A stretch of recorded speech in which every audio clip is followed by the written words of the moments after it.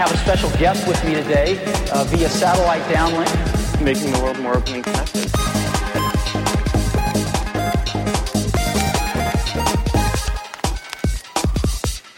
Welcome to the Today in Tech History podcast, where you learn about a few tech-related events that occurred today, October 19th, from history.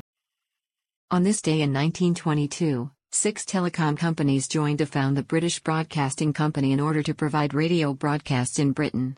The private company was later replaced by the non-commercial British Broadcasting Corporation in 1927.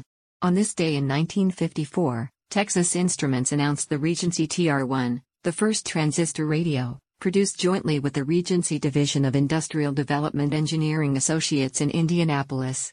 Executive Vice President Pat Haggerty hoped the product would show what transistors could do and spur demand.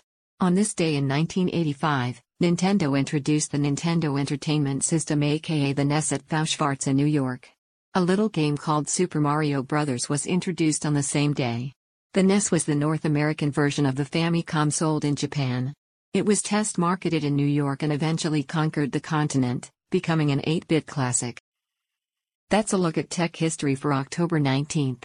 If you'd like some more, go take a look at the Year in Tech History, illustrated by Scott Johnson. You can find it at tommerrittbooks.com. Help support the show by reviewing us on iTunes or your favorite podcatcher. Thanks, and tune in tomorrow for an all-new episode of Today in Tech History.